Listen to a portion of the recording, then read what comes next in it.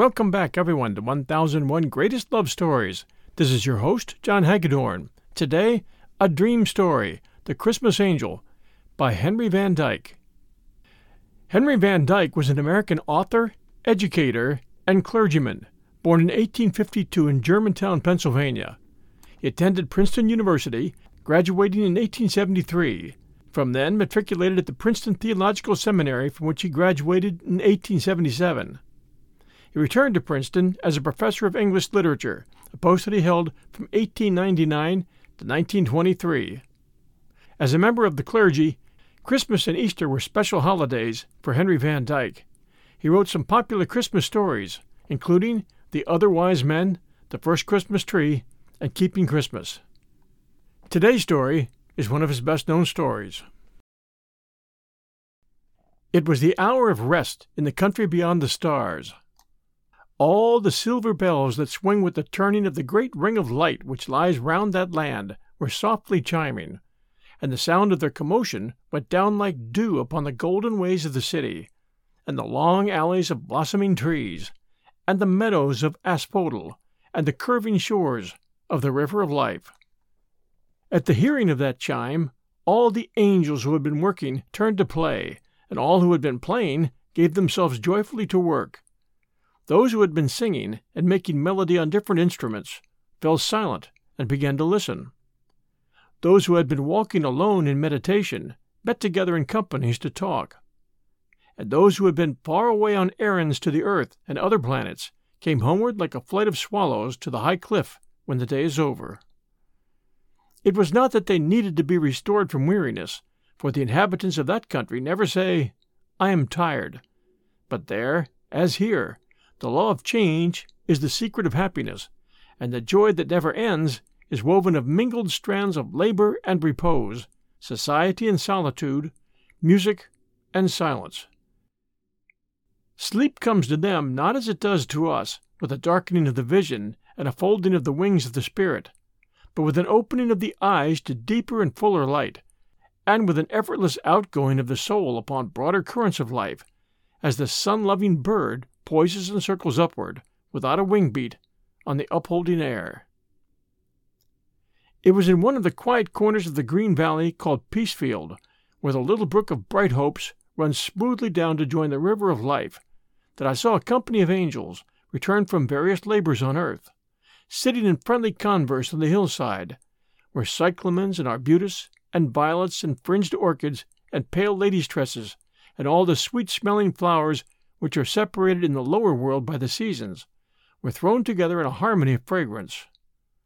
There were three of the company who seemed to be leaders, distinguished not only by more radiant and powerful looks, but by a tone of authority in their speech, and by the willing attention with which the others listened to them as they talked of their earthly tasks, of the tangles and troubles, the wars and miseries that they'd seen among men, and of the best way to get rid of them and bring sorrow to an end.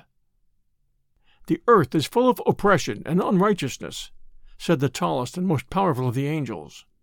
His voice was deep and strong, and by his shining armor and the long two-handed sword hanging over his shoulder, I knew that he was the Archangel Michael, the mightiest one among the warriors of the king, and the executor of the divine judgments upon the unjust.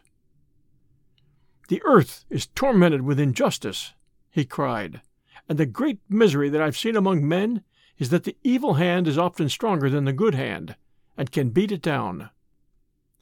The arm of the cruel is heavier than the arm of the kind. The unjust get the better of the just and tread on them. I have seen tyrant kings crush their helpless folk. I've seen the fields of the innocent trampled into bloody ruin by the feet of conquering armies. I've seen the wicked nation overcome the peoples that loved liberty, and take away their treasure by force of arms. I have seen poverty mocked by arrogant wealth, and purity deflowered by brute violence, and gentleness and fair dealing bruised in the winepress of iniquity and pride. There is no cure for this evil, but by the giving of greater force to the good hand. The righteous cause must be strengthened with might to resist the wicked, to defend the helpless, to punish all cruelty and unfairness, to uphold the right everywhere, and to enforce justice with unconquerable arms. Oh, that the host of heaven might be called, arrayed, and sent to mingle in the wars of men, to make the good victorious, to destroy all evil, and to make the will of the King prevail. We would shake down the thrones of tyrants and loose the bands of the oppressed.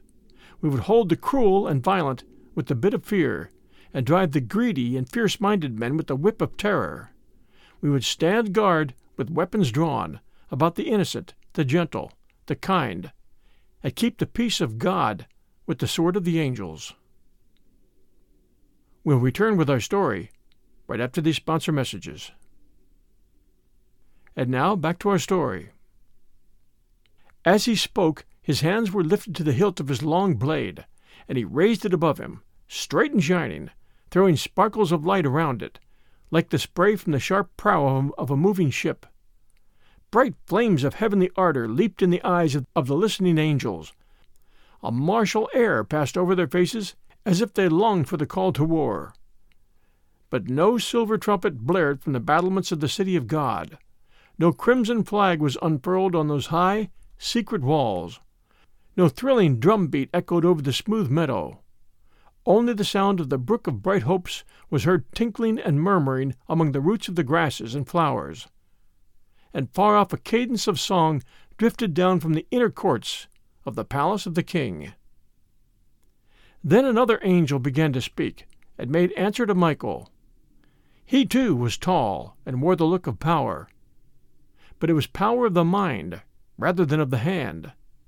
His face was clear and glistening, and his eyes were lit with a steady flame which neither leaped nor fell. Of flame also were his garments, which clung about him as the fire enwraps a torch burning where there is no wind, and his great wings, spiring to a point far above his head, were like a living lamp before the altar of the Most High. By this sign I knew that it was the archangel Uriel, the spirit of the sun, clearest in vision, deepest in wisdom of all the spirits that surround the throne. I hold not the same thought, said he, as the great archangel Michael. Nor, though I desire the same end which he desires, would I seek it by the same way.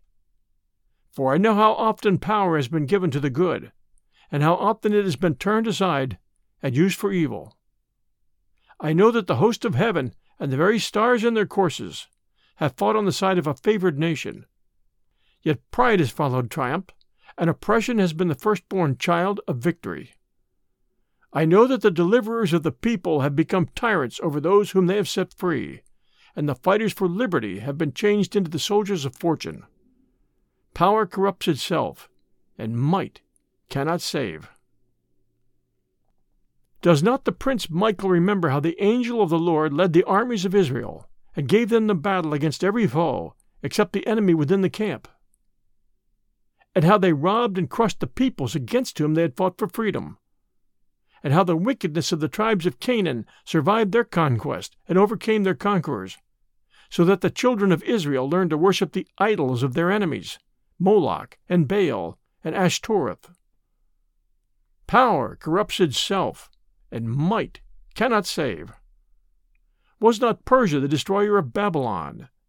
And did not the tyranny of Persia cry aloud for destruction? Did not Rome break the yoke of the East? And does not the yoke of Rome lie heavy on the shoulders of the world? Listen. There was silence for a moment on the slopes of Peacefield, and then over the encircling hills a cool wind brought the sound of chains clanking in prisons and galleys, the sighing of millions of slaves, the weeping of wretched women and children, the blows of hammers nailing men to their crosses.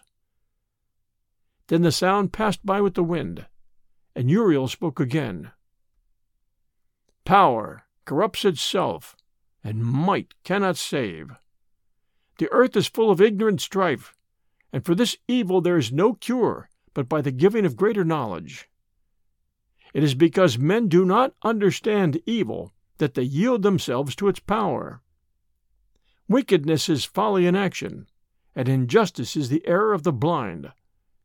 It is because men are ignorant that they destroy one another, and at last themselves. If there were more light in the world, there would be no sorrow. if the great King who knows all things would enlighten the world with wisdom, wisdom to understand his law and his ways, to read the secrets of the earth and the stars, to discern the workings of the heart of man and the things that make for joy and peace.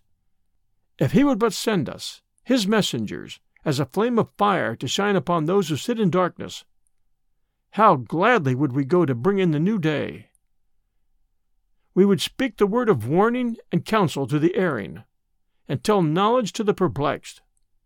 We would guide the ignorant in the paths of prudence, and the young would sit at our feet and hear us gladly in the school of life. Then folly would fade away as the morning vapor, and the sun of wisdom would shine on all men, and the peace of God would come with the counsel of the angels. A murmur of pleasure followed the words of Uriel, and eager looks flashed around the circle of the messengers of light as they heard the praise of wisdom fitly spoken.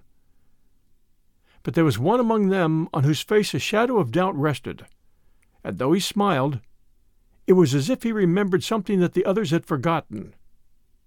He turned to an angel near him. "Who was it," said he, "to whom you were sent off with counsel long ago? Was it not Balaam the son of Beor, as he was riding to meet the king of Moab? And did not even the dumb beast profit more by your instruction than the man who rode him? And who was it," he continued, turning now to Uriel, "that was called the wisest of all men, having searched out and understood the many inventions that are found under the sun? Was not Solomon, prince of fools and philosophers, unable by much learning to escape weariness of the flesh and despair of the spirit? Knowledge also is vanity and vexation. This I know well, because I have dwelt among men and held converse with them since the day when I was sent to instruct the first man in Eden." Then I looked more closely at him who was speaking, and recognized the beauty of the archangel Raphael, as it was pictured long ago. A seraph-winged, 6 wings he wore to shade, his lineaments divine. The pair that clad each shoulder broad came mantling o'er his breast, with regal ornament the middle pair, girt like a starry zone his waist, and round skirted his loins and thighs with downy gold, and colours dipped in heaven. The third his feet shadowed from either heel with feathered mail, sky-tinctured grain. Like Maia's son, he stood and shook his plumes, that heavenly fragrance filled the circuit wide. "Too well I know," he spoke on, while the smile on his face deepened into a look of pity and tenderness and desire. "Too well I know that power corrupts itself, and that knowledge cannot save. There is no cure for the evil that is in the world, but by the giving of more love to men. The laws that are ordained for earth are strange and unequal, and the ways where men must walk are full of pitfalls and dangers. Pestilence creeps along the ground and flows in the rivers. Whirlwind and tempest shake the habitations of men, and drive their ships to destruction. Fire breaks forth from the mountains, and the foundations of the world tremble. Frail is the flesh of man, and many are his pains and troubles.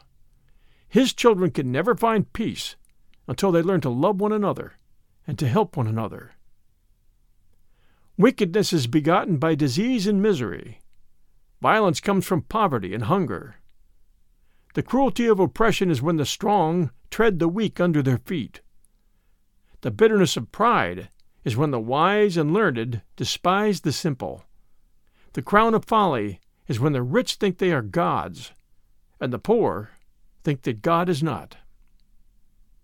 Hatred and envy and contempt are the curse of life, and for these there is no remedy save love, the will to give and to bless, the will of the King himself, who gives to all and is loving unto every man. But how shall the hearts of men be won to this will? How shall it enter into them and possess them? Even the gods that men fashion for themselves are cruel and proud and false and unjust. How shall the miracle be wrought in human nature to reveal the meaning of humanity? How shall men be made like God? At this question, a deep hush fell around the circle, and every listener was still, even as the rustling leaves hang motionless when the light breeze falls away in the hour of sunset. Then through the silence, like the song of a faraway thrush from its hermitage in the forest, a voice came ringing. I know it. I know it. I know it. Clear and sweet, clear as a ray of light, sweeter than the smallest silver bell that rang the hour of rest, was that slender voice floating on the odorous and translucent air. Nearer and nearer it came, echoing down the valley. I know it. I know it. I know it. Then from beneath the rounded hills, among which the brook of bright hopes is born, appeared a young angel, a little child, with flying hair of gold, and green wreaths twined about his shoulders, and fluttering hands that played upon the air and seemed to lift him so lightly that he had no need of wings. As thistledown, blown by the wind, dances across the water, so he came along a little stream, singing clear above the murmur of the brook. All the angels rose and turned to look at him with wondering eyes. Multitudes of others came flying swiftly to the place from which the strange, new song was sounding.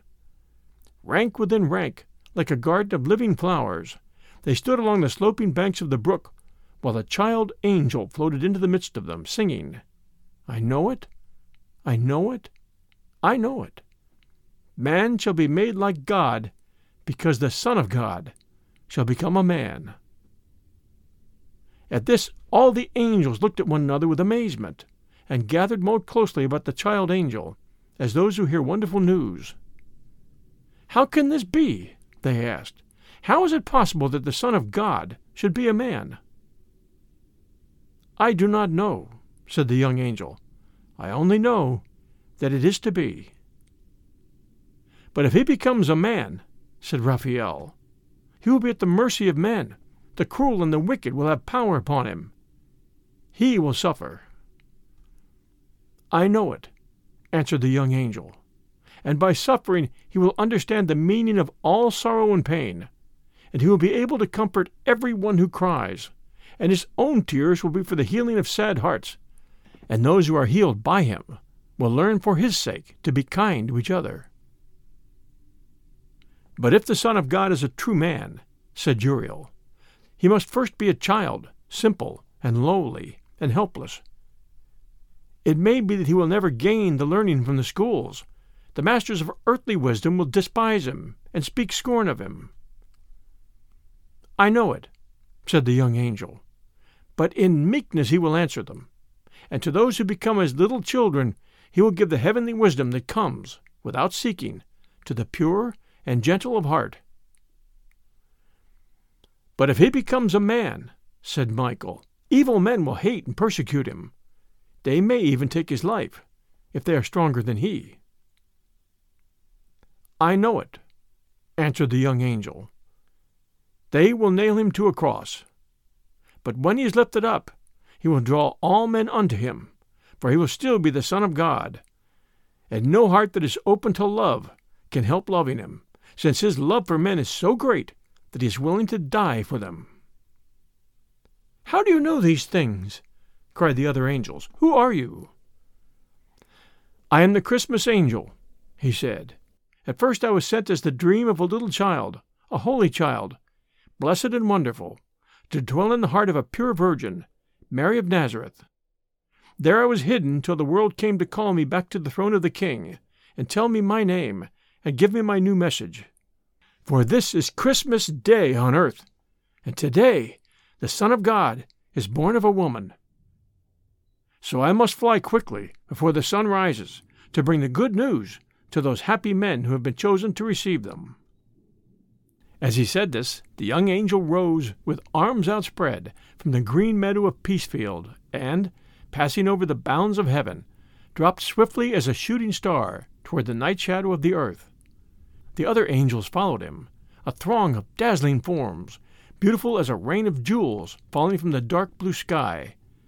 But the child angel went more swiftly than the others, because of the certainty of gladness in his heart. And as the others followed him, they wondered who had been favored and chosen to receive the glad tidings. It must be the emperor of the world and his counselors, they thought, but the flight passed over Rome. It may be the philosophers and the masters of learning, they thought, but the flight passed over Athens. Can it be the high priest of the Jews and the elders and the scribes, they thought, but the flight passed over Jerusalem. It floated out over the hill country of Bethlehem, the throng of silent angels holding close together, as if perplexed and doubtful, the child angel darting on far in advance, as one who knew the way through the darkness. The villages were all still. The very houses seemed asleep. But in one place there was a low sound of talking in a stable, near to an inn, a sound as of a mother soothing her baby to rest. All over the pastures on the hillsides a light film of snow had fallen, delicate as the veil of a bride adorned for the marriage. And as the child angel passed over them, alone in the swiftness of his flight, the pure fields sparkled round him, giving back his radiance. And there were in that country shepherds abiding in the fields, keeping watch over their flocks by night. And lo, the angel of the Lord came upon them, and the glory of the Lord shone round about them, and they were sore afraid. And the angel said unto them, Fear not, for behold, I bring you glad tidings of great joy, which shall be to all nations. For unto you is born this day, in the city of David, a Saviour, which is Christ the Lord. And this shall be a sign unto you. Ye shall find the babe wrapped in swaddling clothes, lying in a manger. And suddenly there was with the angel a multitude of the heavenly host, praising God, and saying, Glory to God in the highest, and on earth peace, goodwill toward men. And the shepherds said to one another, Let us now go, even to Bethlehem, and see this thing which is come to pass. So I said within myself that I would also go with the shepherds, even to Bethlehem. And I heard a great and sweet voice, as of a bell, which said, Come. And when the bell had sounded 12 times, I awoke, and it was Christmas morn, and I knew that I had been in a dream. Yet it seemed to me that the things which I heard were true. Thanks for joining us for A Dream Story, The Christmas Angel, by Henry Van Dyke. If you enjoy our story, please do take a moment and send us a review. We appreciate reviews very much, and it helps new listeners find us. This is your host, John Hagedorn, and this is 1001 Greatest Love Stories. Everyone stay safe, and we'll be back soon.